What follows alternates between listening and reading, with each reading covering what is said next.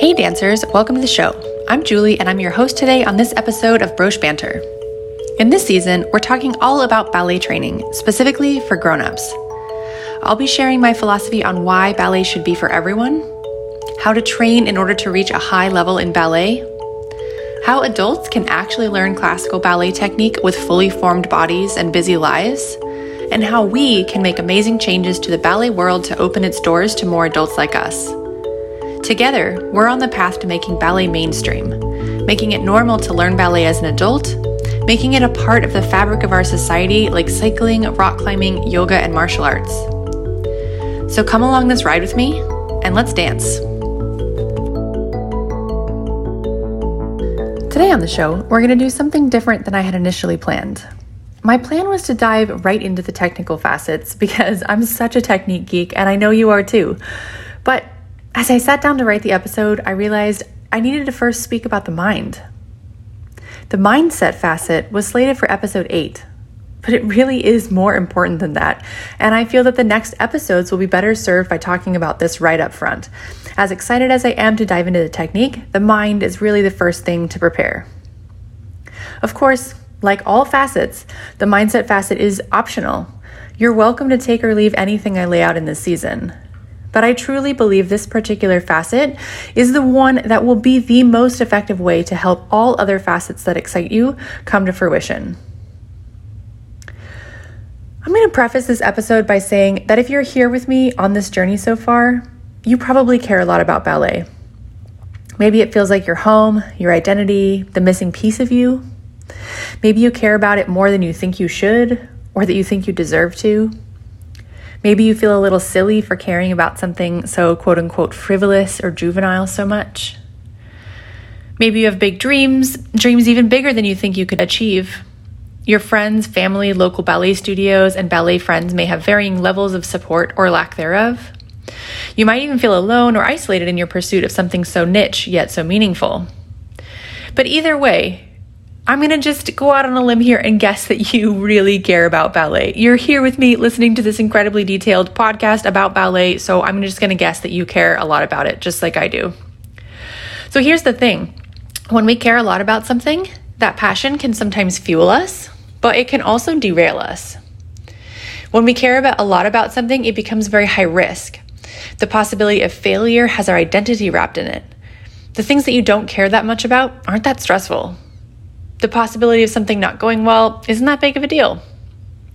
But for the things you love, the things you can't live without, the things that are part of you, the possibility of trying and failing is sometimes too much to bear. You might have had thoughts like, if I try and don't succeed, can I still love ballet? Can I still keep ballet as part of my identity if I'm not a good dancer? If I can't hold my turnout or land my pirouettes, is it still worth it to pursue? If I have flat feet, can I still keep dancing or should I just stop? Will I ever get any better or should I just remain a part of the audience and love ballet from the sidelines? If any of these thoughts have ever crossed your mind, this episode is definitely for you. Even if you have yet to step foot in a ballet studio, but you know that ballet is your calling, maybe by the end of this episode, we'll plant a seed that can grow into the courage to get started. When we're training our bodies, we must also train our minds. In the journey to advancing ballet, our mind needs to adapt and grow as much as our bodies, if not more. Here's the thing. Without a positive and powerful mindset, we honestly won't be able to stick around long enough in our ballet journey to see real progress. Without an open mind, we won't be able to experiment and try the new things that are needed to change our habits and learn new patterns. And without a healthy relationship to our inner critic, we'll just frustrate and torture ourselves until ballet isn't fun anymore. How do I know this? Well, I started ballet in a state of mind that made it difficult for me to hear feedback, apply corrections, and even believe that I could dance. As they say, it takes one to know one, and I get it on the deepest possible level. I'm right here with you, a perfectionist at heart. If you've ever thought or felt something negative or discouraging about your body, your potential, your worthiness, or your ballet technique, I've probably thought the same thing too. But I want you to be able to use ballet as a vehicle to find freedom and joy and not get crushed under the weight of finding the perfect fifth position. Don't get me wrong, I'm going to help you find the perfect fifth position too, but we need our mind to be ready for it. So let's dive into how to have fun working on the details of technique, how to enjoy ballet, and how to keep coming back for long enough to actually make meaningful progress in your dancing. Ballet is like a road trip. Pack some snacks, we're going to be here for a while. First of all, I just want to say it takes a long time to get good at ballet. There are no shortcuts, and we're going to be here for a while. Just because it looks easy doesn't mean it is. Ballet is hard for everyone. To be clear, it's not impossible. In fact, quite to the contrary. It's very possible for any person to learn. Possible, but not easy. Hard, but not impossible. So if you hear the word hard and cringe, let's just start off with a quick confidence booster right off the bat. You already do a lot of things that are hard, and you make them look easy. Here's a couple. It takes a long time to get good at your native language. How many years does it take before a child has a mastery of English? I mean, I couldn't say my R's for years. I broke my right arm when I was 5, and my dad still loves to tease me about how I used to say I broke my right arm. But now I can say those R's flawlessly without even a thought. It takes a long time to get good at walking. How many years before a child walks as confidently as an adult? And then they do it, effort-free. It takes a long time to get good at raising kids, your career, communicating with your spouse or your family, typing, texting, driving, tying your shoes, and doing your hair. All of these things started out really hard. So, if you dream of a high level in ballet, whether that's with your artistry, your pirouettes, high legs, flexibility, point work, gracefulness, or coordination, we'll be here for a while. Mind you, I didn't say we won't get there. The great news is, though, adult life is long and we're not really in a rush. I mean, we always want to be better, faster, stronger, and all that. I definitely do too. But there's no deadline by when we must be done with ballet in order to get a professional contract or something. There's no age limit. We have our whole life to allow our ballet journey to unfold. So if we're going to be here for a while, we need some tools to stick around for that while.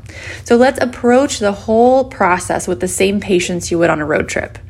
It's going to take a long time to drive there. Even if you drive a little faster than everyone else and take all the toll roads, it's still a long time. You might get lost. You'll probably have to stop and rest. So bring snacks, something fun to listen to, and enjoy the scenery. Just because we'll be on the road for a while doesn't mean we won't get there. And besides, just being there isn't the point, or else you'd have just taken a plane. Let's talk about motivation, perfectionism, and your inner critic. So at first glance, it might seem like we need motivation to stay long enough to see progress. But motivation is funny. Some things we need it for and others we don't. But why? Sometimes I receive this question. I love ballet so much, but I can never seem to find the motivation to go to class. I'm so frustrated that I want to go to class but can't seem to motivate myself to do it. But here are some questions. Do you need motivation to eat your favorite dessert, pet your dogs, go on a tropical vacation, watch TV, or whatever it is you love? So then why do we need motivation for ballet if we love it so much? Let's explore. Well, I think a lack of motivation in this case is more to do with your inner critic, that little voice. We all have it. You know the one. It takes a different shape for each of us, but it's there, nagging, complaining, moaning, and groaning. Mine? It likes to remind me that I'm incapable, inadequate, unable to achieve my goals, undeserving of success, not good enough, should just give up now, and there's no point in even trying. I know this voice really well. We've been together as long as I can remember. We live together in this body. Somehow I'm the one doing all the work and that little voice is just tagging along to bring me down. What the heck is that about? But I digress. Is anything sounding familiar here? What does your voice say? Especially listen to your voice, what you say to yourself during and after class. How do you make yourself feel? Do you berate yourself for not being better at ballet? When you forget a combination or notice that your legs didn't stay out, do you beat yourself up and wonder why you're so stupid or incompetent? Do you dwell on the mistakes you make and the inadequacies in your technique, or even see them as a sign you'll never improve?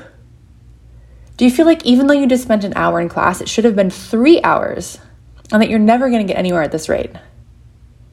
Do you wonder if your feet or your hips can ever improve enough to make a difference? Do you think that all the other dancers in class are so much better than you, and so what's the point in even continuing? Or do you even belittle yourself for how you look in the mirror? What if you have a bad day in class? Have you ever wanted to quit ballet because you took a class where you weren't at your best?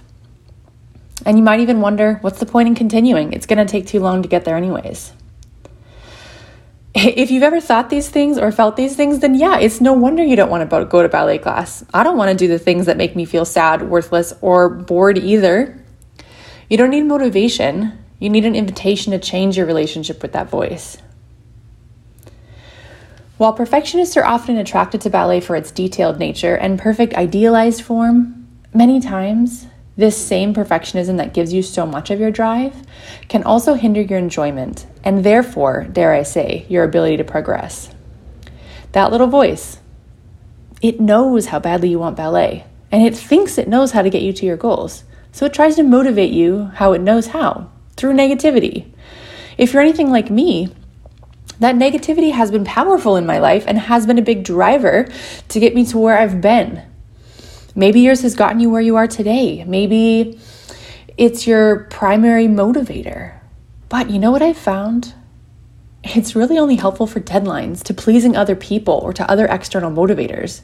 For the things you love and do just for you, that voice only serves to drive you away. When it's something just for you, that mean voice just makes you sad, not productive. Remember, when we care so much about something, we care, it's our identity, it's what we dream of, it's what we think about, we obsess over. In those cases, we care so much, making mistakes, not being perfect, and not seeing a clear path to the finish line is really scary, and it flares up that inner critic. Even though it might seem like it's just a pirouette, seriously, that part of the journey, the part where we feel like we're mucking through it all, looking like a hot mess, not doing anything right, that part can really threaten something deep inside of us. Our identity, our inner critic, all of our anxieties, our fears, our tendencies, and our coping mechanisms all come right to the surface, often in the form of that little voice. But learning requires mistakes, because mistakes are information. There's no person who ever learned to walk without a few or a bunch of tumbles, or learned to talk without messing up some words, or learned ballet without falling out of a bunch of pirouettes and forgetting many of the combinations. So next time you're feeling demotivated and not feeling like you want to go to class, take a big breath and listen. What is that voice saying? Is it helping you achieve your dreams or standing in the way? What if you could guide that voice on how to be more helpful? What if you could try thanking this voice for its efforts and ask it to take a back seat so that you can keep doing the work? Say, I know you're trying to protect me from the pain of failure because I love ballet so much. But what if the failure was the way? Thanks for the concern, but I'm getting my ballet slippers on and going to class because I am a dancer. The crux of it is, when we can figure out how to feel good in class, we take away a little bit of that need for motivation, so you can simply look forward to going to class and enjoying the hard work. You don't have to fight with that inner voice to overcome it to come to class. You simply look forward to it. Let's get a little bit into perfectionism. Are you a perfectionist? I definitely am.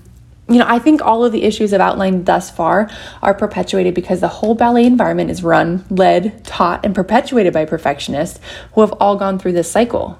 Think about it. Ballet generally attracts and rewards people who like the idea of perfection, progress, details, minutia, focus, and hard work. It scratches all those little perfectionist itches of controlling every part of our body, reach an ideal of perfection, checking boxes. It's great. So then, think about the people who got to the top of the ballet world.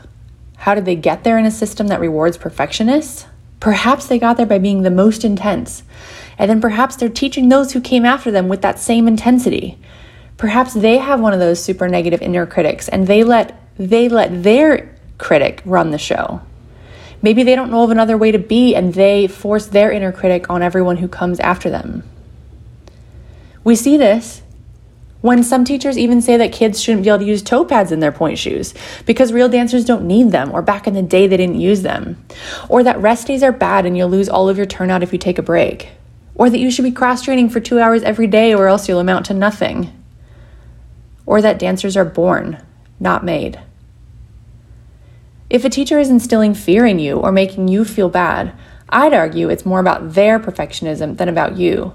It's about their fear that they won't be able to teach you, that they're not doing enough, that they're inadequate in trying to prove their own worth somehow, or that your success might negate theirs. If you're successful and you didn't have to quote unquote earn your stripes, do you deserve it? If they feel like they didn't deserve it, then they may feel like you don't deserve it either. All the fear you have about your own technique, they might have about their teaching, or about their studio, or whatever it is.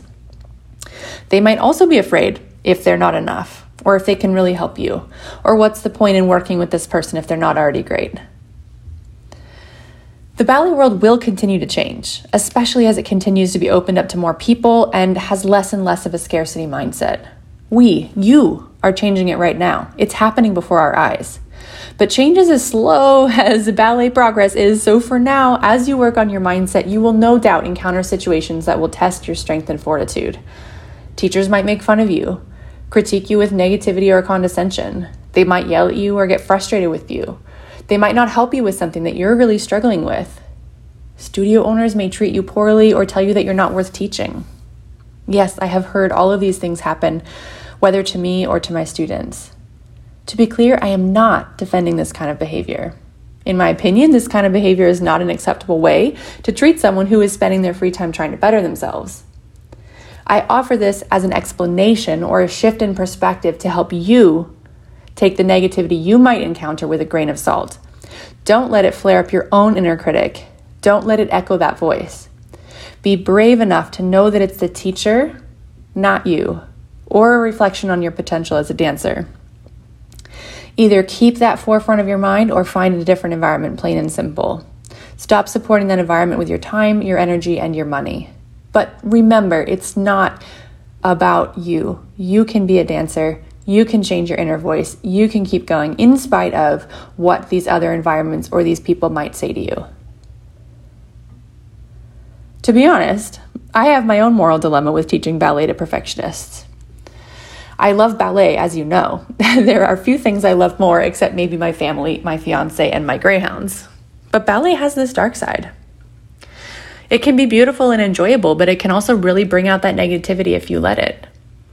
It's tough to teach ballet to people who I know might also be perfectionists, especially because for a while when I was younger, I allowed ballet to feed into the destructive part of my perfectionist tendencies, and I know how easily it can slip back in there, even for adults. I worry that I'm a part of perpetuating the cycle for my fellow perfectionists. I teach lots of technique and minutia in class.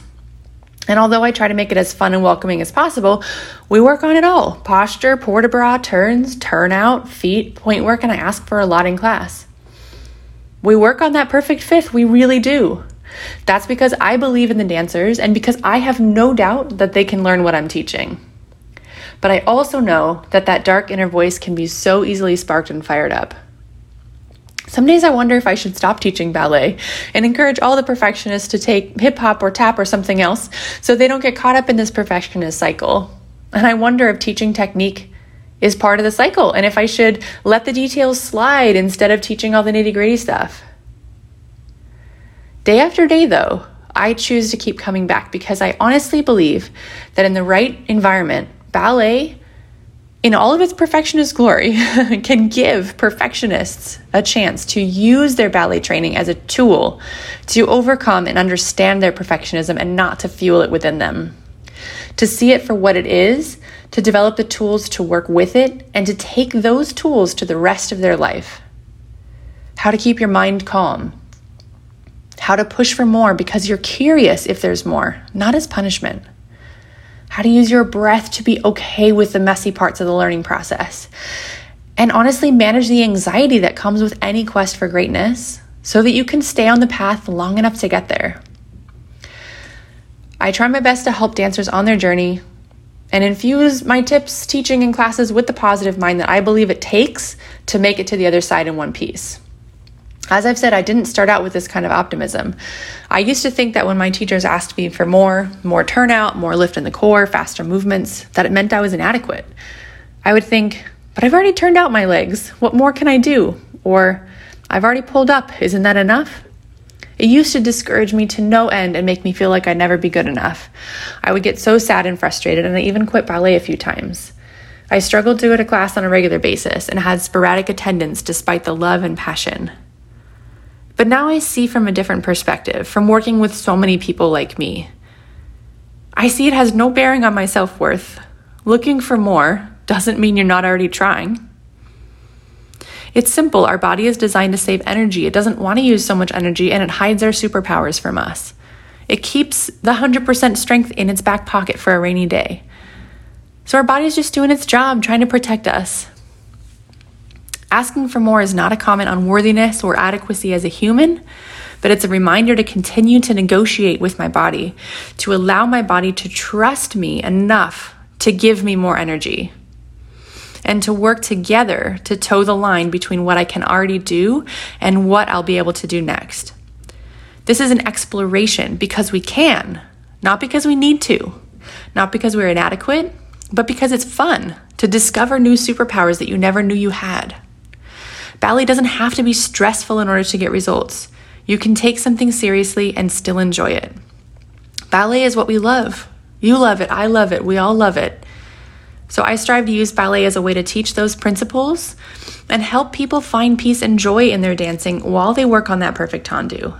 Then maybe, just maybe, we'll be able to apply that peace and joy to the other areas of our lives where that inner critic comes out swinging. Let's change gears a little bit and talk about commitment and fear. Are you committed to ballet? Actually committed to putting in the work? Or is there anything holding you back from being ready to put in said work? For example, I used to be afraid and wonder, how good can I really get at ballet? Some dancers reach out with fear of turnout, saying, I've always had bad turnout and grew up pigeon-toed and I don't think I can dance. Or, I have really flat feet and I'm sure I'll never be able to get on point. These fears, these doubts, will stop us from believing that it's worth it to put in the work to get there.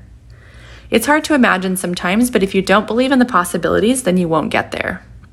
I always remember hearing that trite saying, whether you believe you can or you believe you can't, you're right. I always thought it was a little out there. How could just believing ensure that you'd get where you want to go, right? As someone who likes an A to Z plan, boxes to check, how can belief be one of those boxes? Give me step by step. Well, if you're skeptical, just like I was, perhaps coming at it from the opposite side is easier to see. Believing you can't definitely will stop you from getting there. We don't bother to work on the things that we don't think are worth it. Take as an example, waiting in a long line at the grocery store.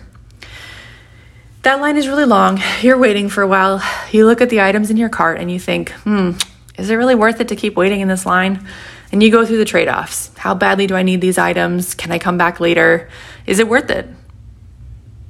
Maybe you decide to stay in the line, and then a little later, when the line really doesn't seem to be moving, you assess again. How badly do I really need these items? I can probably just go to the store on my lunch break. And then maybe at that point, the line wasn't worth it, and you abandoned it. Now, you'll never make it to the front of the line because you decided it wasn't worth it to keep putting in the work. Of course, to be clear, that's always your decision to make. As I say with all of this is your decision to make. But I want you to see the decisions you're making and make them on purpose, not because you feel like you have no choice. That was a decision. So when it comes to your own dreams of better turns, improved turnout, graceful footwork in the center, as you wade through the mucky learning process, it's no different. You're always assessing, is it worth it? Should I keep going or should I give up? Let me tell you a story. I wondered how good I could get at ballet for the longest time.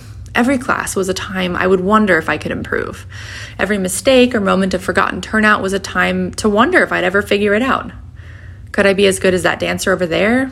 Could I ever get my legs up higher? Could I ever land a double pirouette, much less a single? I wasn't sure if I could ever get on point or if I could ever perform. Would I ever get to be the ballerina of my dreams? I had so many questions that no one could answer. I would obsess over them. Unfortunately for eager and anxious past Julie, the answer was that I had to first stop wondering and spend that energy on committing to doing the work instead. I had to keep showing up, trust the process, find good teachers, and then let the chips fall where they would. Because I spent so much time stressing about not getting there, believing I couldn't, I would get so easily discouraged, lose motivation, and quit. even though I had so many exercises that I could do to get better turnout or things to practice and work on. Because I wasn't sure if I could ever get there, I would give up or not feel like working on it. What's the point of putting in the work if I don't believe I will get there? There is no point if you don't believe, and so therefore we don't do the work. But the truth is, this requires belief because no one knows how good any of us will really get.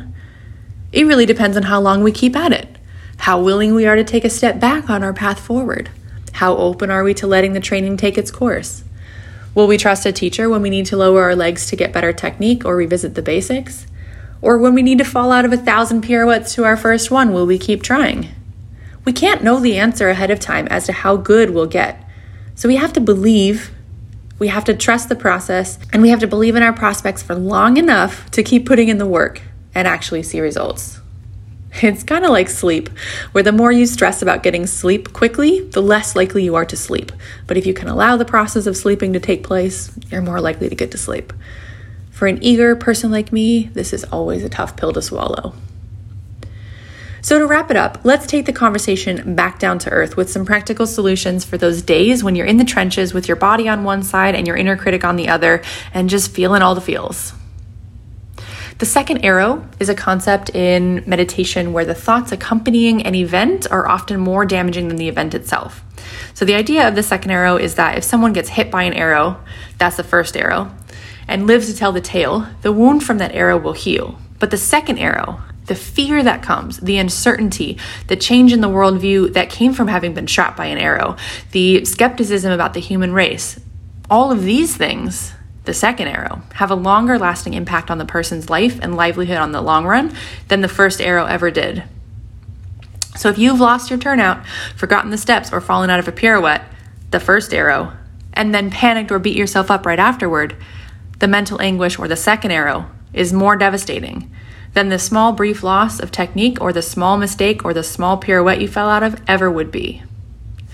Try to be mindful of the words that you use to speak to yourself about ballet. Don't even get me started on the word corrections and doing it right versus wrong, as if you're bad and need to be fixed, or as if there's only one right, when in reality there are many rights along the journey. Perfection is a direction, but the word right or correct implies that there's a destination. We are currently and always will be on the journey one step at a time. Try to reframe the information from your teachers as tips, pointers, feedback, or observations. Instead of coming out of class saying to yourself, I'm so bad at everything and I got so many corrections in class, try saying, I'm learning something new in ballet and I got so many tips in class. If you learn a new piece of information, instead of saying, oh my gosh, I've been doing tendus wrong this whole time, how embarrassing, try instead saying, I just learned something that will really take my tendus to the next level. How exciting. Each new layer does not negate the previous layer. Learning a new concept doesn't necessarily mean we were previously wrong. It means we took another step on our personal journey. We've outgrown where we once were and we're leveling up. Right is relative, and you can be right at the beginner level, which is different than right as an intermediate, which is different than right as a perfectionist ideal that no one will ever be. So buckle up and enjoy the ride, because we'll be here for a while, and that's the point. Once you reach your current goals, you'll set new goals and more new goals and more new goals. And if you put your self-worth on these new goals, or you wait until the end to allow yourself to be happy, the thing is you're just never going to reach that end. Success feels like nothing. It's just another day and you're still you. Happiness has to come from within. It comes from enjoying every day, from looking at hard things and knowing you can overcome them, or at least believing. Then eventually, you'll start relishing the challenge, and the challenge will make you happy. You'll feel a sense of agency that you have choice in your life. The individual days is what matters. Not that each day is fun or 100% pleasant. Some days downright suck. But what if it was about learning to enjoy the mundane, learning to enjoy the small steps, the challenges, the backward progress, all of it? All of it is your life. Your life is just made up of a bunch of days, including the bad ones. Wherever you go, there you are. When you make it to the top, your inner critic comes with. When you achieve your goals, your self-doubt is right there with you. Your greatest fears, your biggest regrets, the parts of you that you don't like, they all come with you. They don't magically disappear with some mythical goal or finish line that you cross. You have to work now to send those demons away. So the next time you're feeling discouraged, demotivated, or not good enough, try asking yourself the following questions and just listen for what comes back. What if I'm already good enough, even while I strive to be better? What if I could be a masterpiece and a work in progress at the same time? What if today could be a great day, even if I want tomorrow to be better? What if, even though I am a work in progress, I am worth working on? So dancers, remember, you're not alone in your journey. It's a long road. We're all here in this together. And day by day, we learn to have a little bit of fun, get a little better each day. And even on the days where we get a little worse, trust that in the long run, we are on a beautiful and wonderful journey towards becoming the ballet dancers of our dreams. So until next time, happy dancing. Thanks for listening today, dancers. Before we head out, please make sure you leave us a review or just a 5-star rating on the podcast app where you have accessed this podcast. It really does help us out and help us reach more ballet dancers like you. For more adult ballet, you can follow our studio on Instagram and Facebook at Broche Ballet. You can follow me on Instagram at Julie the Ballerina, or check out our blog and YouTube channels for more content. You can even dance with us in our online studio with daily live Zoom classes and our on-demand library. I'm Julie Gill, and this was Broche Banter.